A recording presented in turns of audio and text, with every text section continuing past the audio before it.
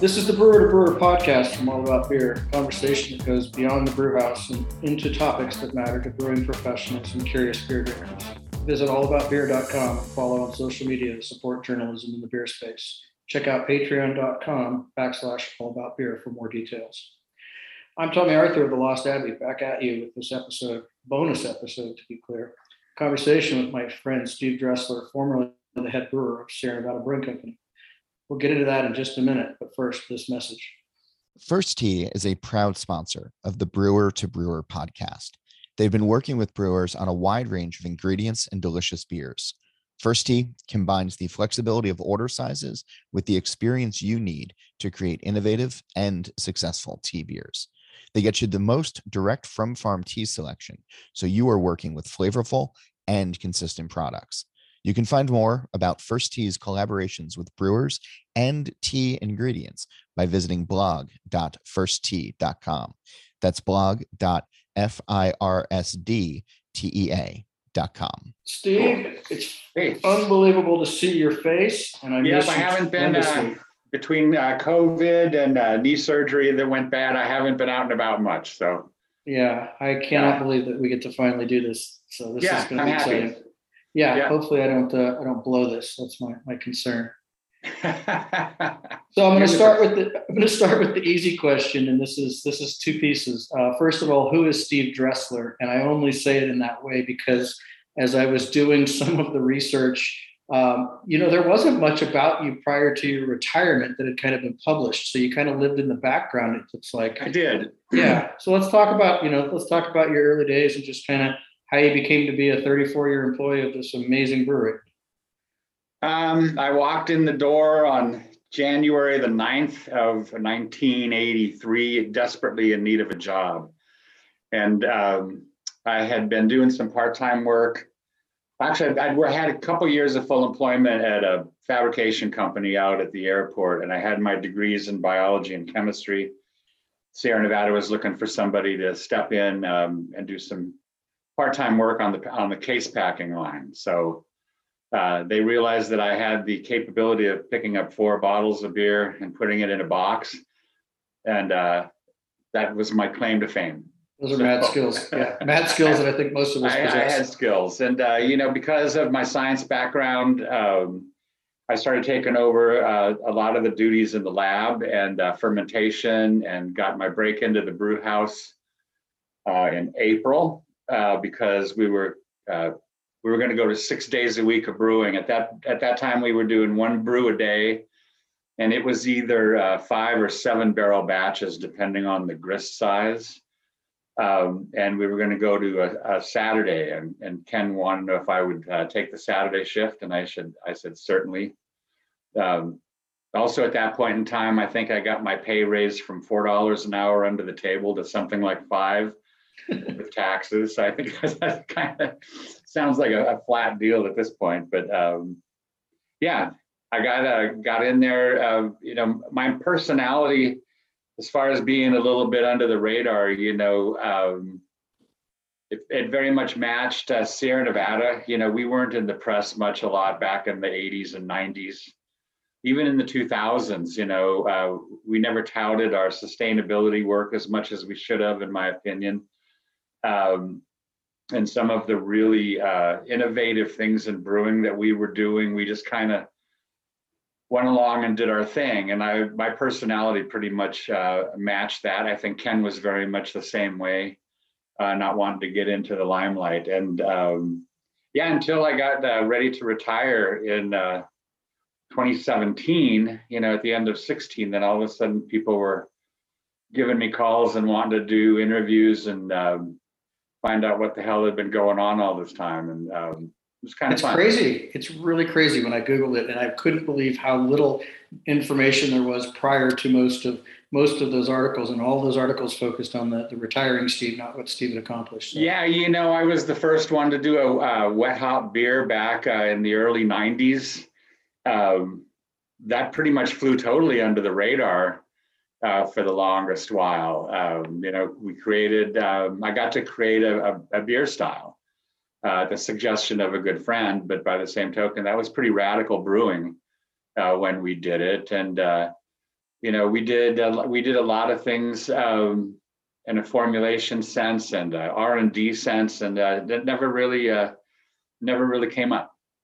That's okay. That's okay.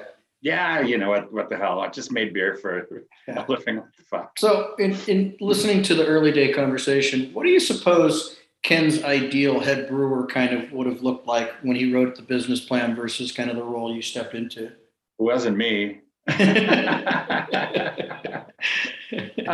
don't know, Tommy.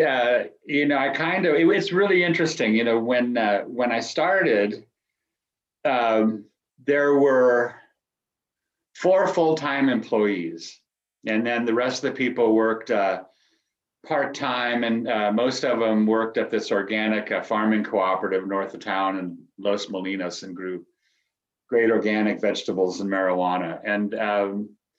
And so when we started to get a little bit more structured, for lack of a better term, there was one gentleman, Bob August, who had some mechanical skills that I did not have. And so he took over the packaging operations, filtration and packaging. With my science background, I took over the brew house and fermentation. And I was also doing the lab for quite a while at that time. And then the other gentleman that was there, Steve Harrison, a legend in his own right, who never got any credit for what he did for the craft industry, was our sales and marketing and transportation person. And so we divvied the pie up that way because it basically fit our skill set and personalities the best. And then we just went with it.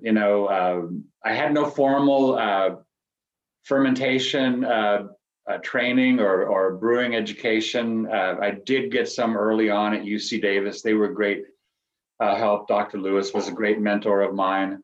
And I did some work at the Siebel Institute to add to my education, but most of it was self-taught and just hands-on.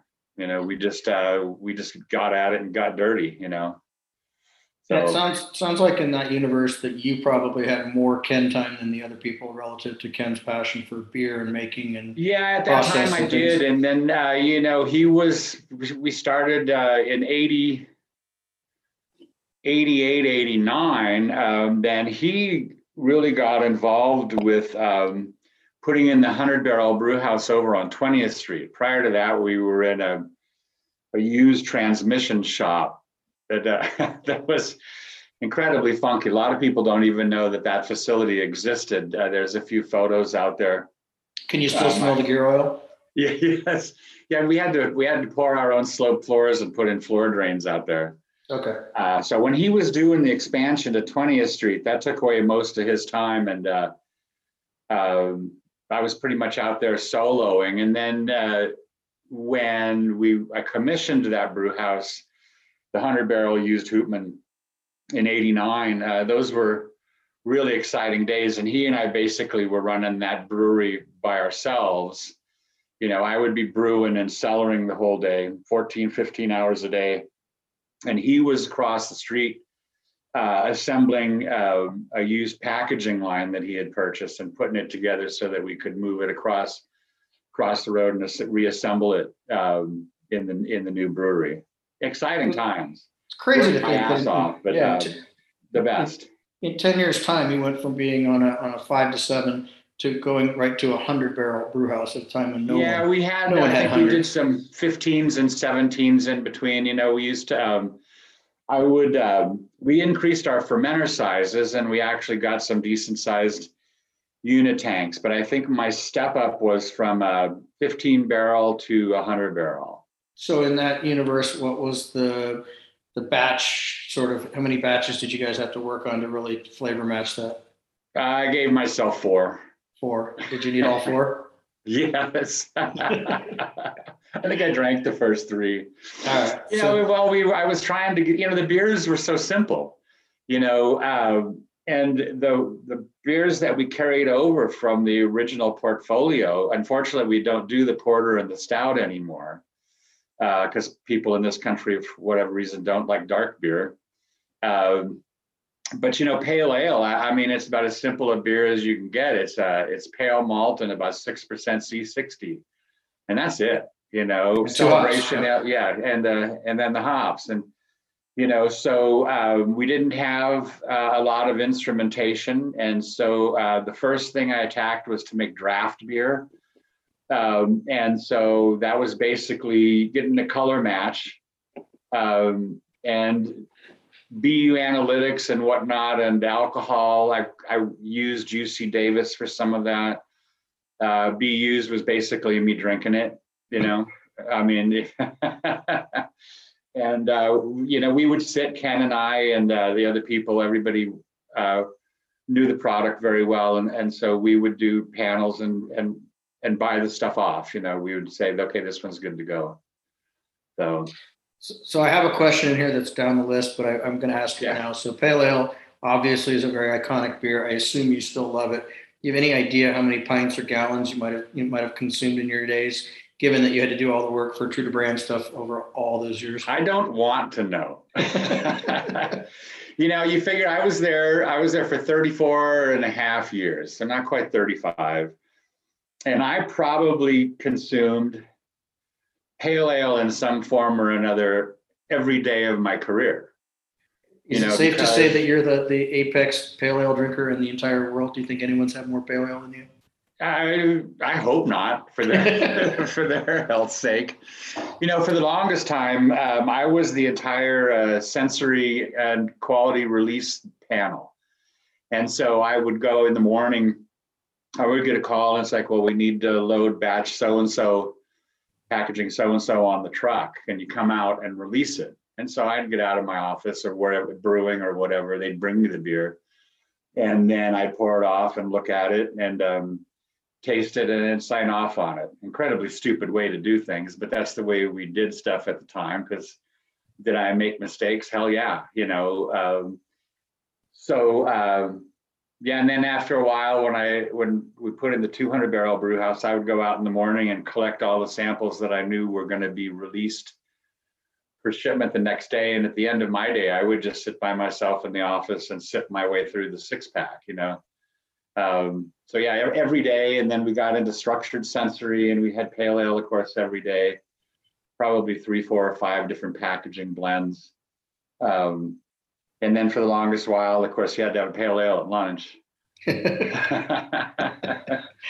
So yeah, there's been a few, and yes, I still do. I still really do enjoy it, And now that I'm not obligated, not that that's such a terrible thing, but once I retired and started traveling and doing stuff, I so enjoyed experiencing other people's work. And so I like buying other beers, and I actually went probably a week or two without a pale ale, and I had one with a burrito the other night.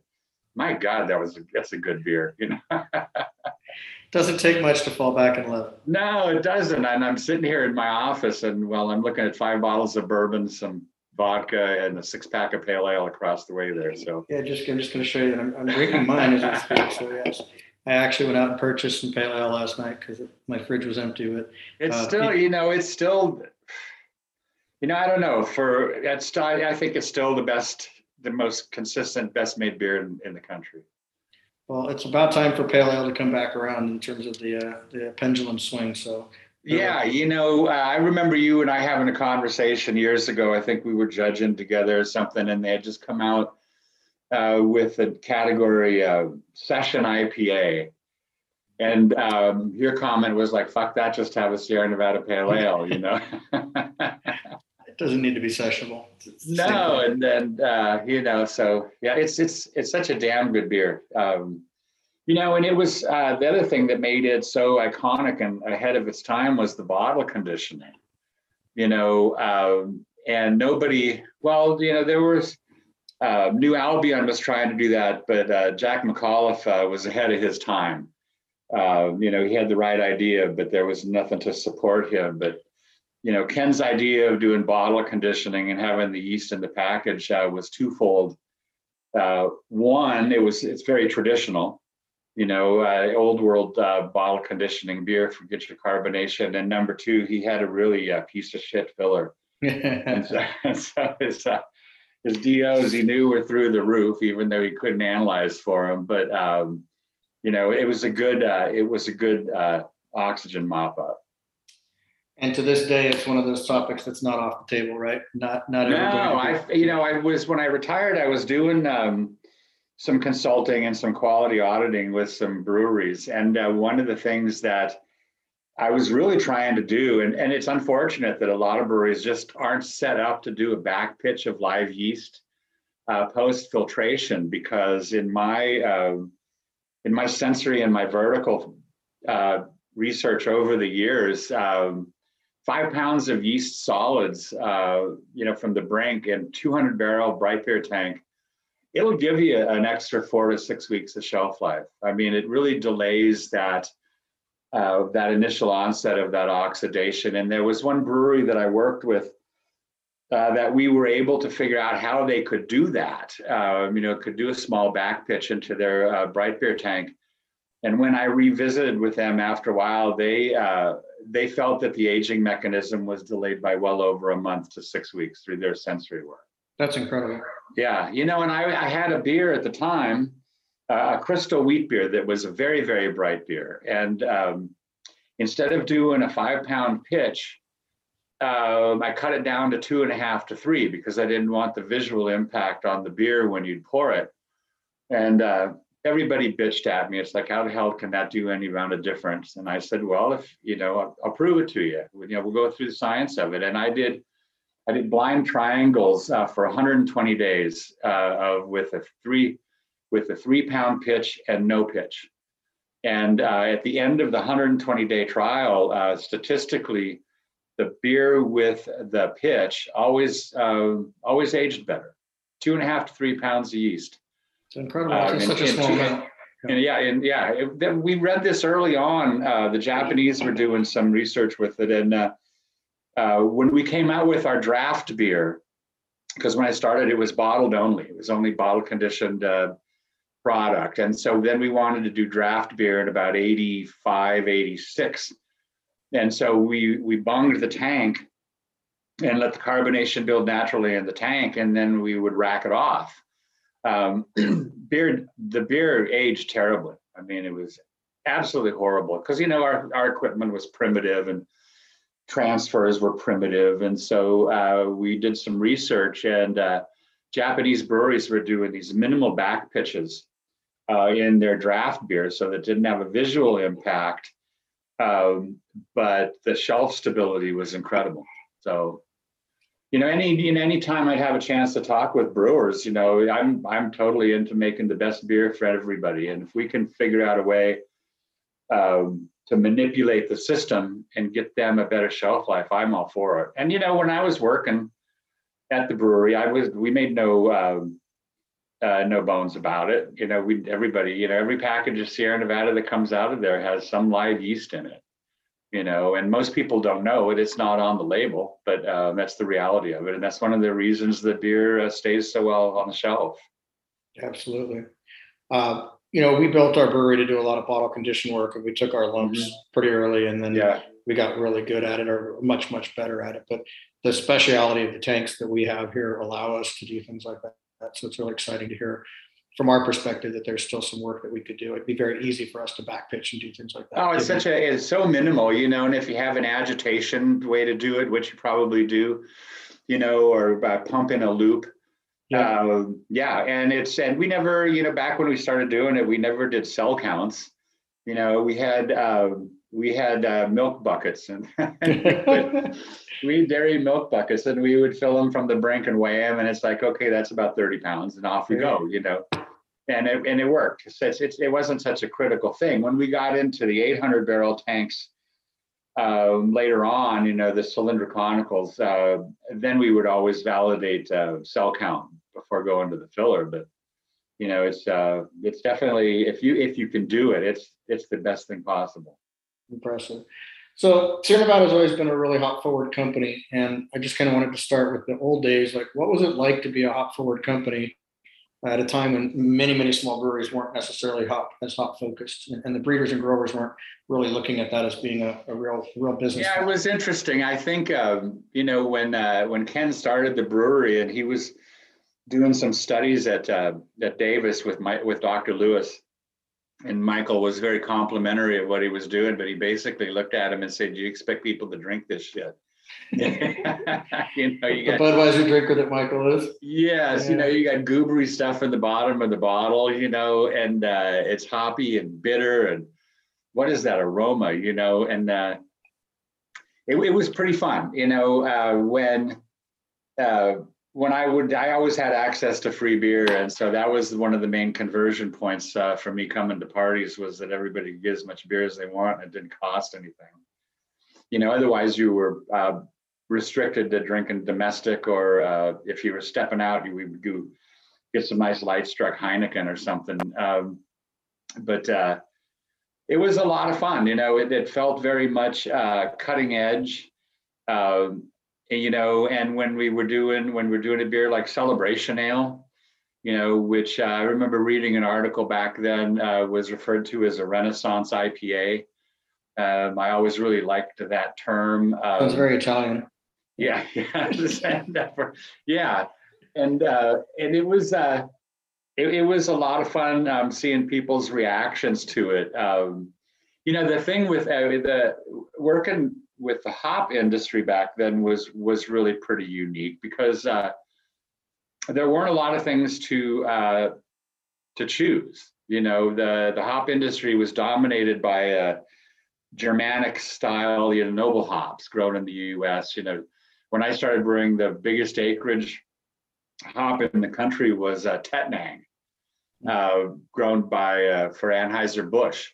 And the big user of Cascade in the very early 80s was Miller. And because they were using it in undetectable amounts in their beers, but they really liked it. And that's what really spurred me to start forward contracting in about 85, was because, you know, here again, working at the time only with Hop Union, when we went up for selection that year, Miller was going to walk away from Cascade. They were going to switch to something totally different. They liked to do that at the time every 3 to 4 years, and help the grower rip out all the rhizomes and keep it interesting, right? Yeah, keep the consumer's interest. Yes. And so Cascade was basically going to go away for all intents and purposes, because nobody else was really using it. None of the major brewers were interested. Anchor was using it in Liberty a little bit. A little bit, but not much. You know, when none of us had any volume, and so we started contracting just to make sure we would have the rhizomes in the ground. And that was a great piece of advice, you know. So the other thing that was interesting, Tomme, back then was there was almost a wall of secrecy. I don't know how to put it, between the brewer and the grower. You know, you didn't really get to meet the growers back then. You know, you would go into the hop dealer, and you would get your selection samples. You know, you'd get your brewer's cuts.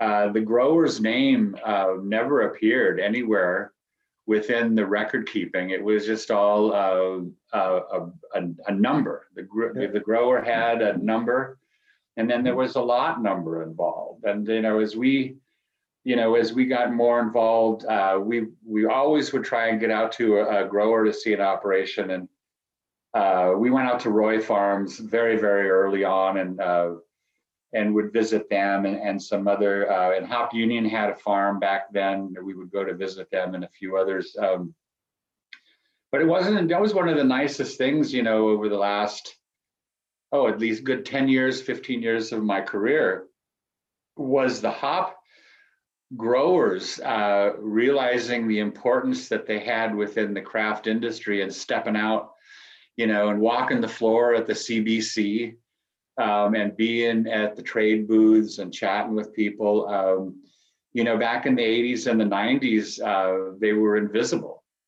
And I think they came to realize, rightfully so, the impact that they were having on the industry, the brewing industry, as craft beer had such an impact in the brewing industry. And then, you know, the privatized breeding programs. I mean, my God, when I'm doing some reading now, the number of hops that I have never experienced is truly incredible over the last 5 years. I have no idea what the hell's going on with some of that stuff. So it's pretty damn wild. Yeah, it really is. I mean, I don't know, when I was first buying and contracting, I mean, I was picking up 4 or 5 varieties. I mean, that was about it. We were doing Cascade and Centennial, and I played with Nugget. I played with Columbus when it first came out. Started putting that in Bigfoot early on, and then we would always look for. I bought Cluster, and I bought Pearly. There weren't and Nugget. Yeah, that was kind of it. Yeah, not a big bullion user back in the day. What's that? Not a big bullion user. Ken used bullion prior to my coming on, and then also I know he did it in his home brewing. Yeah. And Galena was a good one. Galena's still around. Yeah, it's still around. Super Galena, yeah. So I wrote this in my notes to talk to you, and we chatted briefly. But can you imagine what Cascade would look like today if it wasn't Sierra Nevada for Sierra Nevada Pale Ale? I mean, would that hop have ever made it? And you're saying no. I don't know. 50-50, when, because Anchor, they were doing good work, obviously back then. But they weren't hop forward. The breweries that were coming up in the Pacific Northwest, they were getting into their hops, in the 80s, Hales Ales and Camper, and those guys, but they never gained, the volume traction that Sierra Nevada did. Sure.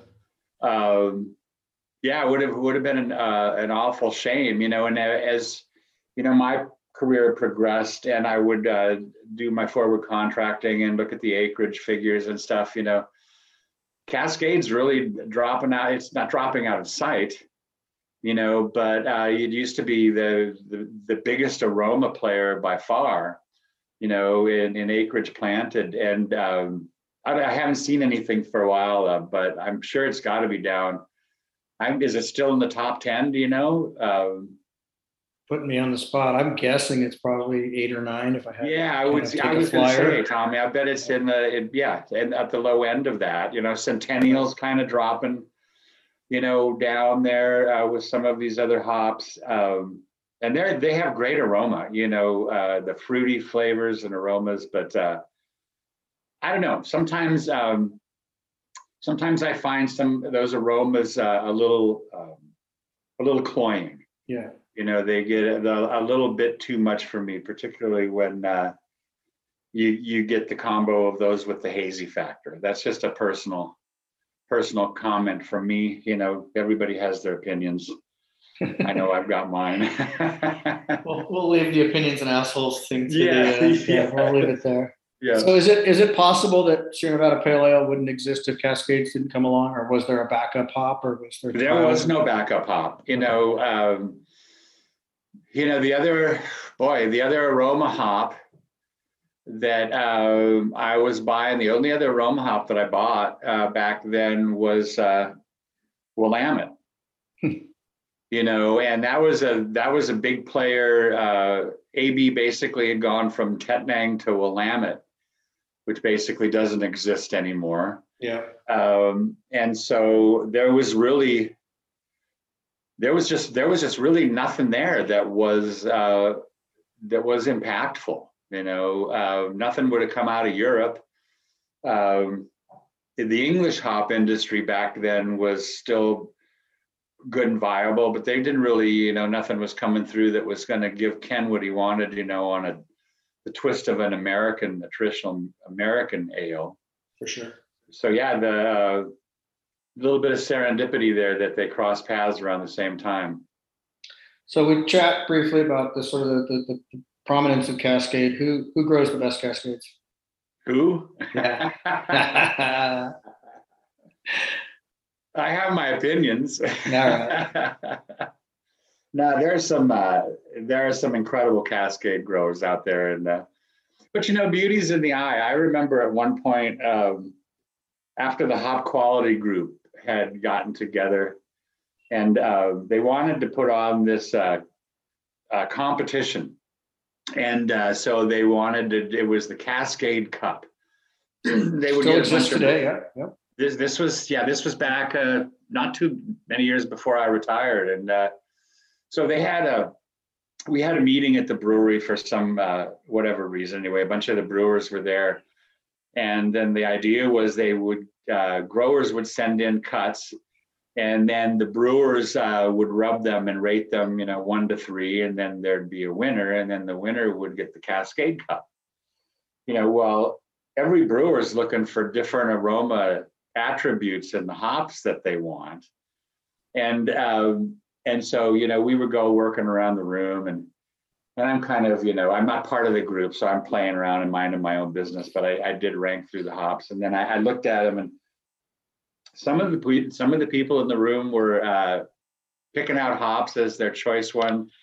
I wouldn't even have taken them off the table. They were disgusting, and it was a real eye opener for me. And I was at a growers once, which was really fun too, because then you get into the aspect of early, middle, and late harvest hops and how much the hops change. And we were buying Centennial direct from this grower. Excellent grower. And so we went into his room, and he said, well, we finished our selection. He's like, well, I want you to take a look at something for me.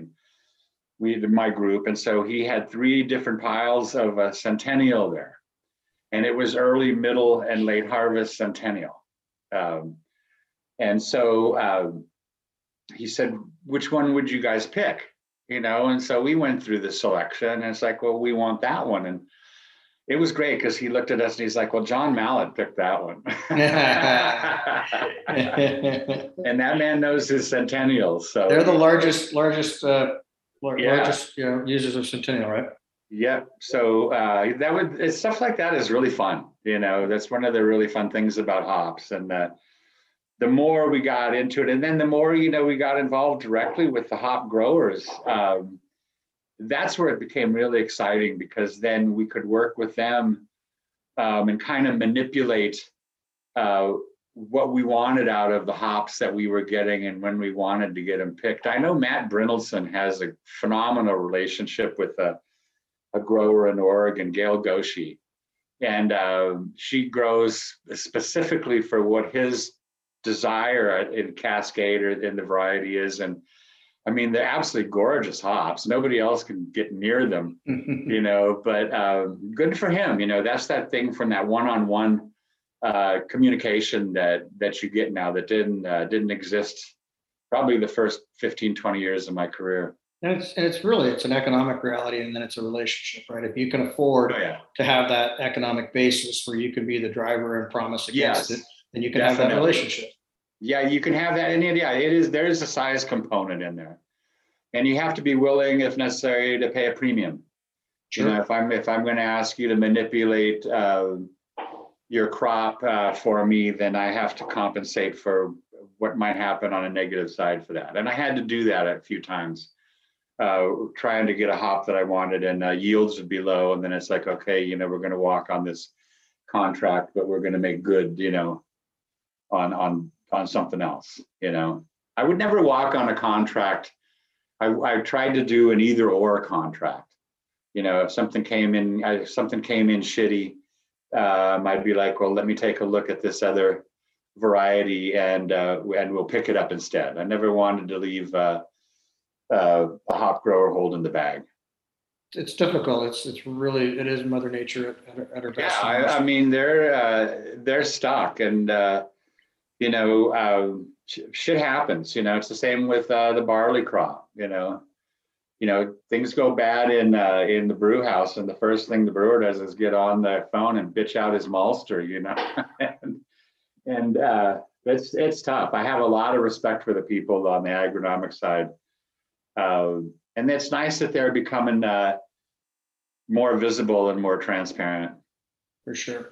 So at some point in a bar one time, you told me that there was a hop that was numbered that you loved and it never saw the light of day. And we all know the story of CFJ 90 becoming Centennial, but can you talk about that hop that never saw the light of day and how we as Brewers get back to that? The CFJ-45. And it never, why it disappeared so quickly, I really don't know. I should have followed up a little bit more back at the time because we were really enamored with the hop. I recall us thinking that the flavor or the aroma profile was more impactful than Centennial or the -90. And we bought it the 1 year and played around with it. And there again, our portfolio was so minimal. And, beers like Pale Ale, they don't have a lot of fuck around room with them. It's like it's Cascade and then, that's it. You can't play around the fringes with a beer that simple. And so, we just kind of lost track of it. It didn't have a home, in our portfolio. And by the time we kind of pulled it together, it was gone. But it's really a shame. There was no, there were so few brewers back then that it was hard, to find anybody that had interest in it. I know that Vinny at Russian River is one of the few brewers that I've talked to that was aware of it at the time. And in my conversations with him, he doesn't know what happened with it either. I think you guys need to. So let's talk about this. So what made it sort of cool or better or more unique than Centennial? And given that Centennial has found such a life, maybe we could get them to go back and find this thing, and we could call it the Dressler. That's the thing. The germplasm, has to be somewhere. Mm-hmm. I don't think they threw it out with bathwater. And it's. There's been so many changes. This would have come out of the pre-Hop Union breeding program. And because the CFJ were the initials, it was Chuck, and was it Fred, and one other guy. It was their first name initials was the breeding thing. And somewhere there's got to be a genetic background on that, How it was crossed and how it was brought to be, right? Yeah, and I'm sure there are some growers out there. There's some of these privatized breeding programs where they do such incredible work. If they were given the challenge and the background information, they would be up for it. The thing too, though, Tommy, I'm thinking now as I'm talking that, that was back in the mid '80s. And so if you brought that hop back now, with what's on the table, with all these new varieties that are just in your face, hop aromas, maybe it couldn't stand its own anyway. Yeah. If you're looking at Centennial, which was and in my opinion, is still such an impactful hop, it has such a beautiful rose aroma. It's having a hard time holding its own out there, within the brewing community, because it's kind of an old school, whatever. Also not easy to grow on some levels, right? No, it's not. It's pretty temperamental. It's pretty temperamental, and you get down in Oregon with it, and it's tough. But yeah, it's the Pinot Noir. I don't know. I fell in love with that Dressler aroma early on, and I still find it to be one of the best aromas out there. When Celebration Ale, I need to go get some because it hit the shelves about 2 weeks ago, I think, in town, and it's the most wonderfully floral, just straight up floral beer that I can find. And of course I'm blessed that I can get it, at 14 days. Right off the filler, right? Yeah. One of my favorite things about Centennial is when it smells like strawberries, and I think that's just such a crazy awesome quality about it. And then you really found that home run. Yeah, it's beautiful hop, and but I don't know, they don't. They're like Pale Ale, Tommy. That's the beer that your granddad drank. And I heard that so many times at the end of my career, yeah, my dad had that. Well, that's the beer that I drank when I was in my teens, and yeah, so, but there's some staying power there. Awesome. All right, we're going to take a short break real quick for this message from our sponsors and then come right back for more of this conversation with my good friend, Steve Dressler. Everybody hit pause, hang tight. First Tee is a proud sponsor of the Brewer to Brewer podcast. They've been working with brewers on a wide range of ingredients and delicious beers. First Tee combines the flexibility of order sizes with the experience you need to create innovative and successful tea beers. They get you the most direct from farm tea selection, so you are working with flavorful and consistent products. You can find more about First Tee's collaborations with brewers and tea ingredients by visiting blog.firsttee.com. That's blog.firsttee.com. All right, we're back, and it's time to get back into this great conversation we're having. Steve, I'm curious. I've never worked for Sierra Nevada Brewing Company, but tell us what it's like to be a brewer at Sierra Nevada. There were times when you were being worked like a rented mule. There was a lot of pride involved, obviously, because of early on when we knew what we were doing. There was a great deal of pride involved. We were a mystery to most of the people in the industry, but the growth of the brewery was so expansive that it was just work. 1996, I ran my 100-barrel brew house hot 24/7, and I was shut down for probably less than 48 hours in the calendar year. Whoa. But the interesting thing, Tommy, was I think probably around the 90s, when we got a little bit of size, and I started going to National Master Brewers conferences, and here shit, young hippie that nobody knows, and Master Brewers was very corporate back then, and everybody had a jacket and tie.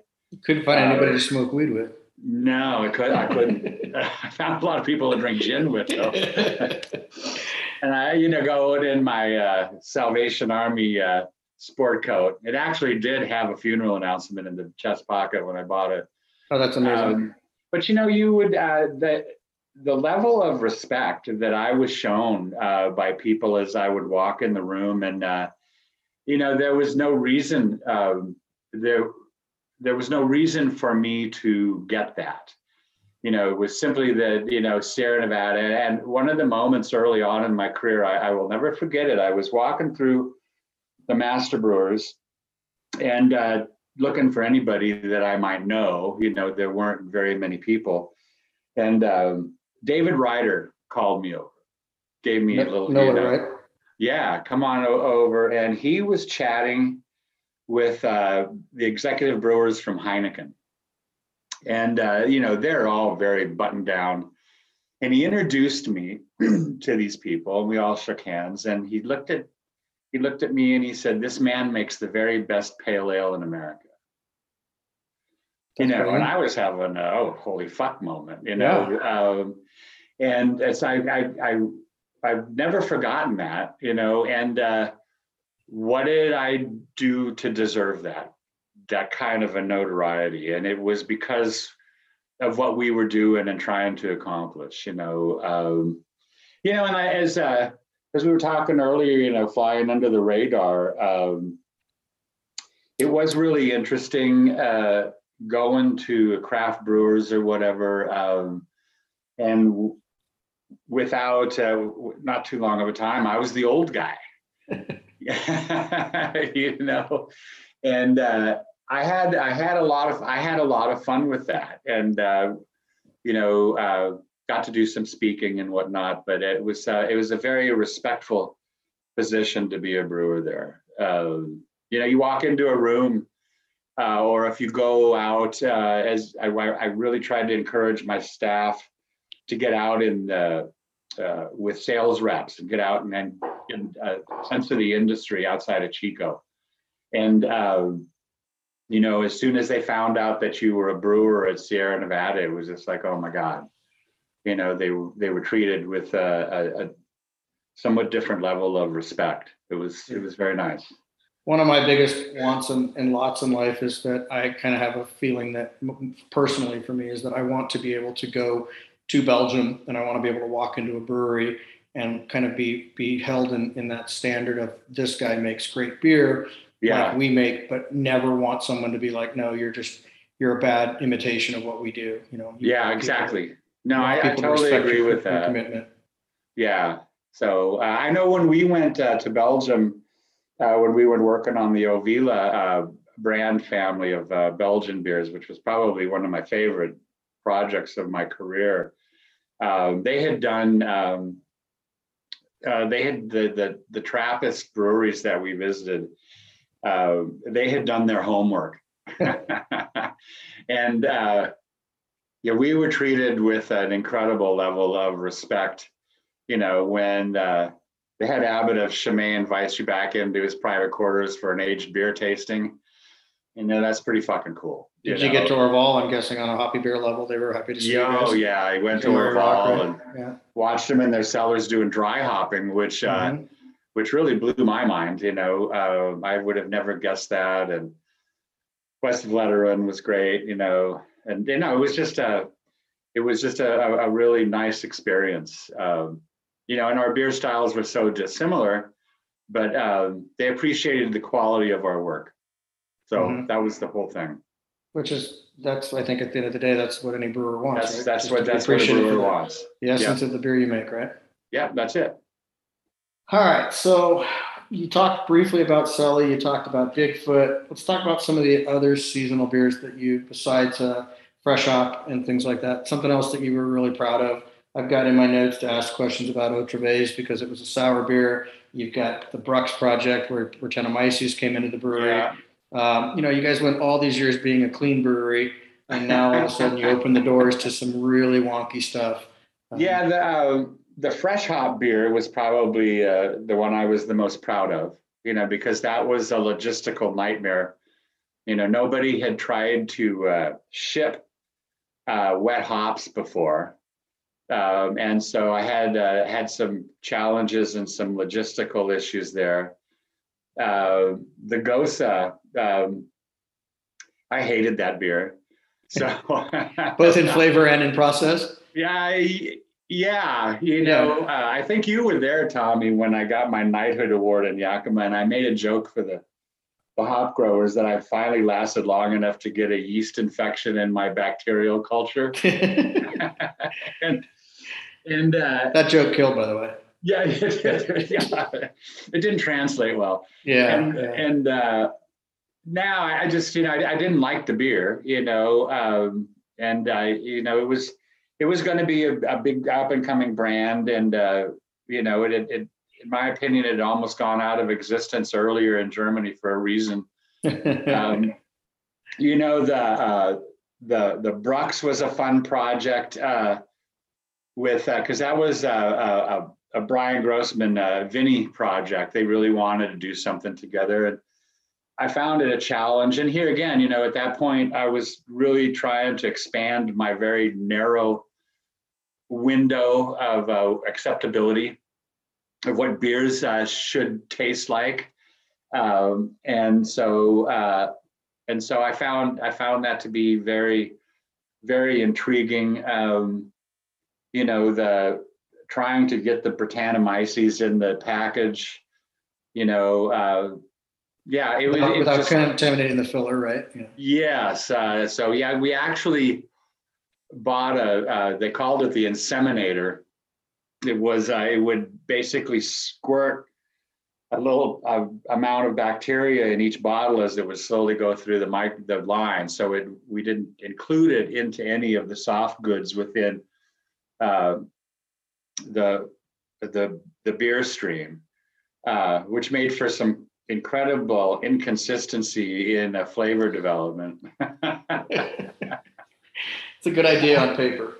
I remember going up to Sensory, and we would have, the beer took so long to package, and we would have 4 or 5 different packaging sets, lined up. And so we're going to taste them for flavor development, and they would all taste different, because they had different dose rates.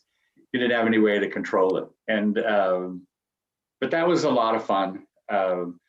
I mentioned the Ovila project. When those came out, it's still some of my favorite beers that we did. Seasonals became incredibly frustrating because they had a shelf life of about 2 years. I did the Ruthless Rye IPA. First year that it hit the shelves, not only did it win a gold medal, I think, at the GABF or World Beer Cup, but it got artwork, beer label artwork of the year in some competition. Second year, it went absolutely crazy. Third year, I'm geared up trying to contract enough rye malt ahead of time in competition with the distillers out there. And I was sitting on a buttload of rye malt because the brand just absolutely fell off the table. And fickle consumer, it's like, okay, you've been there, been there, done that, what else you got for me, Sure. And so now when every once in a while, Sierra Nevada will come back with it and put it in a variety pack, an IPA variety pack. And Beautiful. then everybody's like, God, that was the best beer you ever made, Yeah. Why didn't you come back out with it? And I would always be like, well, why the fuck didn't you buy more? Exactly. That's the running thing these days. Yeah. How do you sort of attribute the success of Celebration and Bigfoot to so much longevity? Is it just that they're heritage seasonals, or what is it that makes them? Bigfoot has such a cult following. Do you believe in the Yeti? Oh, of course. Of course. So did the guy he would send in pictures. He was having the entire Bigfoot label tattooed onto his back. Oh. That is dedication. Disgusting. There it's the Bigfoot. It's such a powerful beer and unique in its own right. The thing about Celebration Ale that I always found so complimentary is that my brewing friends, that was the beer they waited for every year to come out. That was the seasonal that it was like, okay, it's on my radar. Celebration Ale's hitting the shelves in my town next month. And then they would go out and get it. And that's the best compliment I think you can get.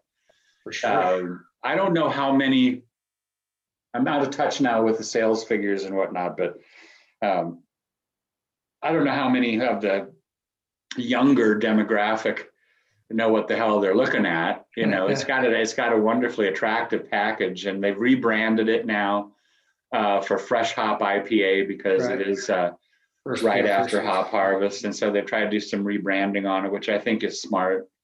The log cabin with the snow was quaint, but Yeah, and then there was the label with the people on the sled that had no eyes. I liked that one too. That was an early version. That version needs to come back. Yeah, it does, because the eyes are the window to the soul, and obviously there's something missing there. So the Celebration drinkers are soulless humans? They could be. Is that the analogy? Some of us are. That's the takeaway. So you have a seasonal beer that you hated more than Autrevez, or something that you were really disappointed in having to make at any point? No. Yeah. I don't think so. I'm trying to think, I don't know what my problem was with that. Part of it I know was, it was really, here again, I've always loved sensory, but the bacterial culture, the lacto culture for that beer, there were 2 totally different camps. Either people doing sensory on that culture got these beautiful floral rose petal aromas out of it, or they were like me, vomit. And it was the bottom of the garbage drain, vomit and all kinds of it was just disgusting. Yeah. And I didn't think it was marketed very well. There was no budget behind it. We came out with a version that it kind of flopped. It just didn't have any repeat buyer. And then they did a reformulation of it, and I said, well, how are you going to rebrand it? Because people, if they didn't like it, they're not going to buy it. And of course, then that didn't work. But it did win. The year that it came out, we entered it into, oh God, I don't know what the category was, drinkability or some bullshit category, it's for lighter beers. Mm-hmm. And it won a gold medal. And, I told, I told the marketing director, he and I had some interesting conversations over the years. The other beer, I guess, Tomme, that I would have to say kind of drove me up the wall is when they wanted to put orange flavoring in pale ale and call it sidecar. Yeah. Yeah. I'm with you. I lost it. I lost it in a product development meeting, and I was almost asked to excuse myself from the room. And I had a great conversation afterwards with our sales and marketing director, because he came down to discuss it with me, and I just basically told him, here again, my opinion, you're fucking with the most iconic beer ever made in the United States. And, from his point of view, he was trying to come out with something that would, if people liked the orange pale ale, they would go back and buy the original. He's trying to get an attention getter. Yeah. And it didn't last. But yeah, I told him, I said, I'm going to bust my ass making this beer for you, but I will never, ever drink one. I can only imagine. I wouldn't even drink it in sensory. Yeah. But the thought from here is like, I can just see them in the annual business plan meetings and the pitches, and they're going, okay, so this is orange pale ale. It's iconic adjacent. It's like pale ale, but it's adjacent because it's got orange and it's new, and therefore it's better. And I agree with you. I never found the integration of the orange in that beer to be anywhere near what it wants to be. And it needed to be completely different base to handle that. No, it didn't. And there was, I don't have a lot of moral positions on things, but that was one of them. I couldn't abide by that. Didn't find the contraception fast enough, huh? No, exactly. Thankfully, it lived a short life. Yes, and went away. Went to beer hell and purgatory, whatever. Well, the work you did on it was fantastic, but it was fantastically buried the beer. So, we chatted about hops forever, but do you actually have a favorite malt? A favorite malt? Yeah. Ooh, I really like roast malts. Pale malt really did some nice flavor development over the course of my career. A really nice caramel malt, a crystal malt, because of my history with it, that's got to be at the top, in the top three. Yeah. Because that paid the bills forever. Sure. Working with malt companies now and seeing the samples of stuff that they do, it's mind-boggling. I love a good chocolate malt, for playing around with some dark beers. When I started my career, you could get C60 black patent and a chocolate malt. I think Brees was doing a chocolate malt, and that was your palate. That was your range. That was your range, and hence the reason beers like pale ale were so simple. Yeah. Simple people with simple ingredients. Was Celebration a much redder beer back in the day? My impression is that it definitely seemed redder to me. We were really always trying to bring out that red color. And when I was doing I think it was the Ruthless Rye, we did a lot of studies on how to bring out that red color. And of course, now there are roast malts that specifically bring out that redness in the beer. But I was playing around with different roast levels and then feathering in very small amounts of chocolate malt to augment with the crystals and see if I couldn't get some of those red colors. But now there's just some absolutely beautiful malts out there, and it's an exciting time to be a brewer. felt all the toys to play with. Yeah, there's the Irish red ale style beer, uses about 0.5% of roasted barley, and that just contributes such a real depth of red without a lot of roast texture. No, but it's just that little bit of that tiny little bit of color. Yeah. Mm-hmm. So I wanted to ask you, because I've never actually talked about what it was like being a boss, but what kind of a boss were you? That's a good question. Should have read the notes. Yeah, should have read the notes. There were times I was a genuine asshole. There were times that I was expected by ownership, by myself, everybody, to get things done to a level to make things work. Running the brew house 24/7, running 2 brew houses 24/7. Denying employees, running through holidays.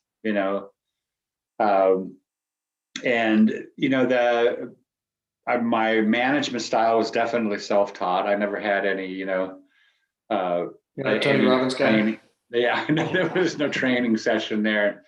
So there were obviously the mistakes that go with that. And as I got older, and as my staff got older, I tried to do better at that and do better by them. And towards the end of my career, I developed a management style called "get the fuck out of the way." Because I knew that I was coming to the end of my career, and I didn't want to be the dominant person in the room all the time anymore. People needed to make their own decisions, and so don't call me.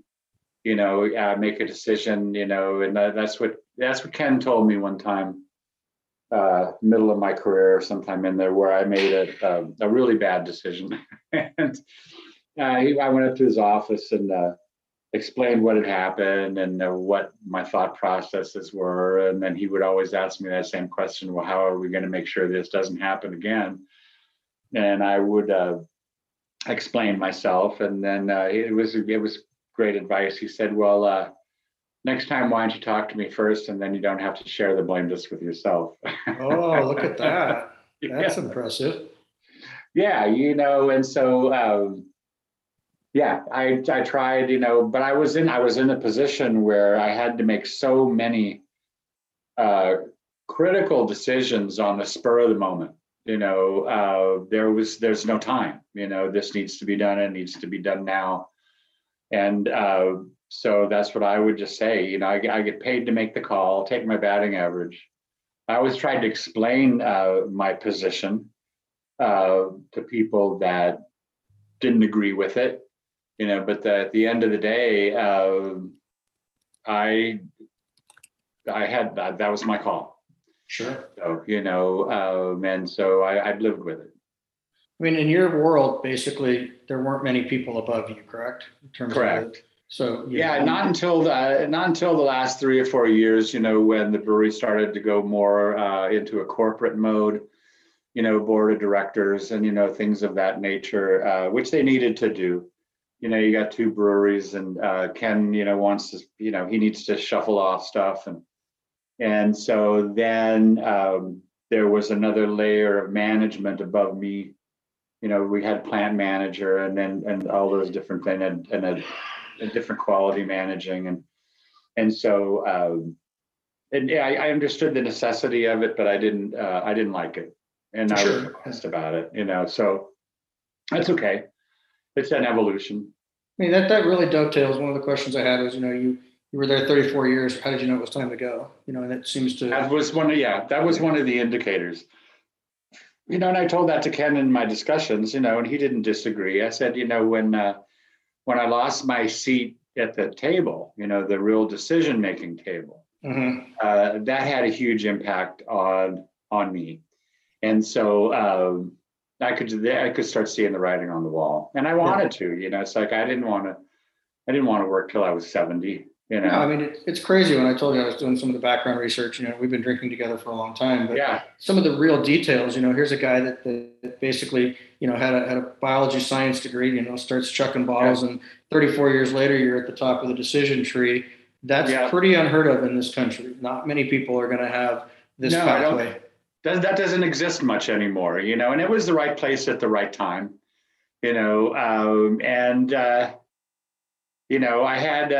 I suppose I had the right skill set somehow, somewhere. So is it patience? Is it bullheaded? Is it, what's the skill set for 34 years in one spot? I would say it's a combination of both of those, particularly when I'd been there long enough to have enough self-confidence that I felt good about speaking my mind, and I appreciated a lot of the philosophical nuances of Sierra Nevada, the sustainability of it, and the quality-driven aspects of it. Those jive with my ethos really well. Early on, Tomme, you can imagine it was just a hell of a lot of fun. Oh, for sure. I've read the book, and I know there's stuff that's not in the book. Stuff had to make the cutting room floor, but sometimes you gotta let them lie, right? That's fine. We had a good time. It was the 80s. What do you want? I think we've all been there. I built this brewery in the late 90s, so we know the jam. No. I guess one last kind of sort of mode for me is now that you stepped out of being at Sierra Nevada and you're part of this consulting world. And you and I had talked briefly about, how you rub more hops than probably anybody on the planet. What are you seeing, on a quality level and just in general, where this business has gone? It's gone to a different place for sure. Oh yeah. It's the quality level is incredible, small brewers of any size now, if I go to visit, you go to the craft brewers conference and you walk the trade floor, you can buy good quality equipment on any brewing and packaging level. And you have a nice bottling line. I mean, we had a short filled soda filler, and so you can get a nice bottling line and good brewing equipment. Raw materials are so more readily available.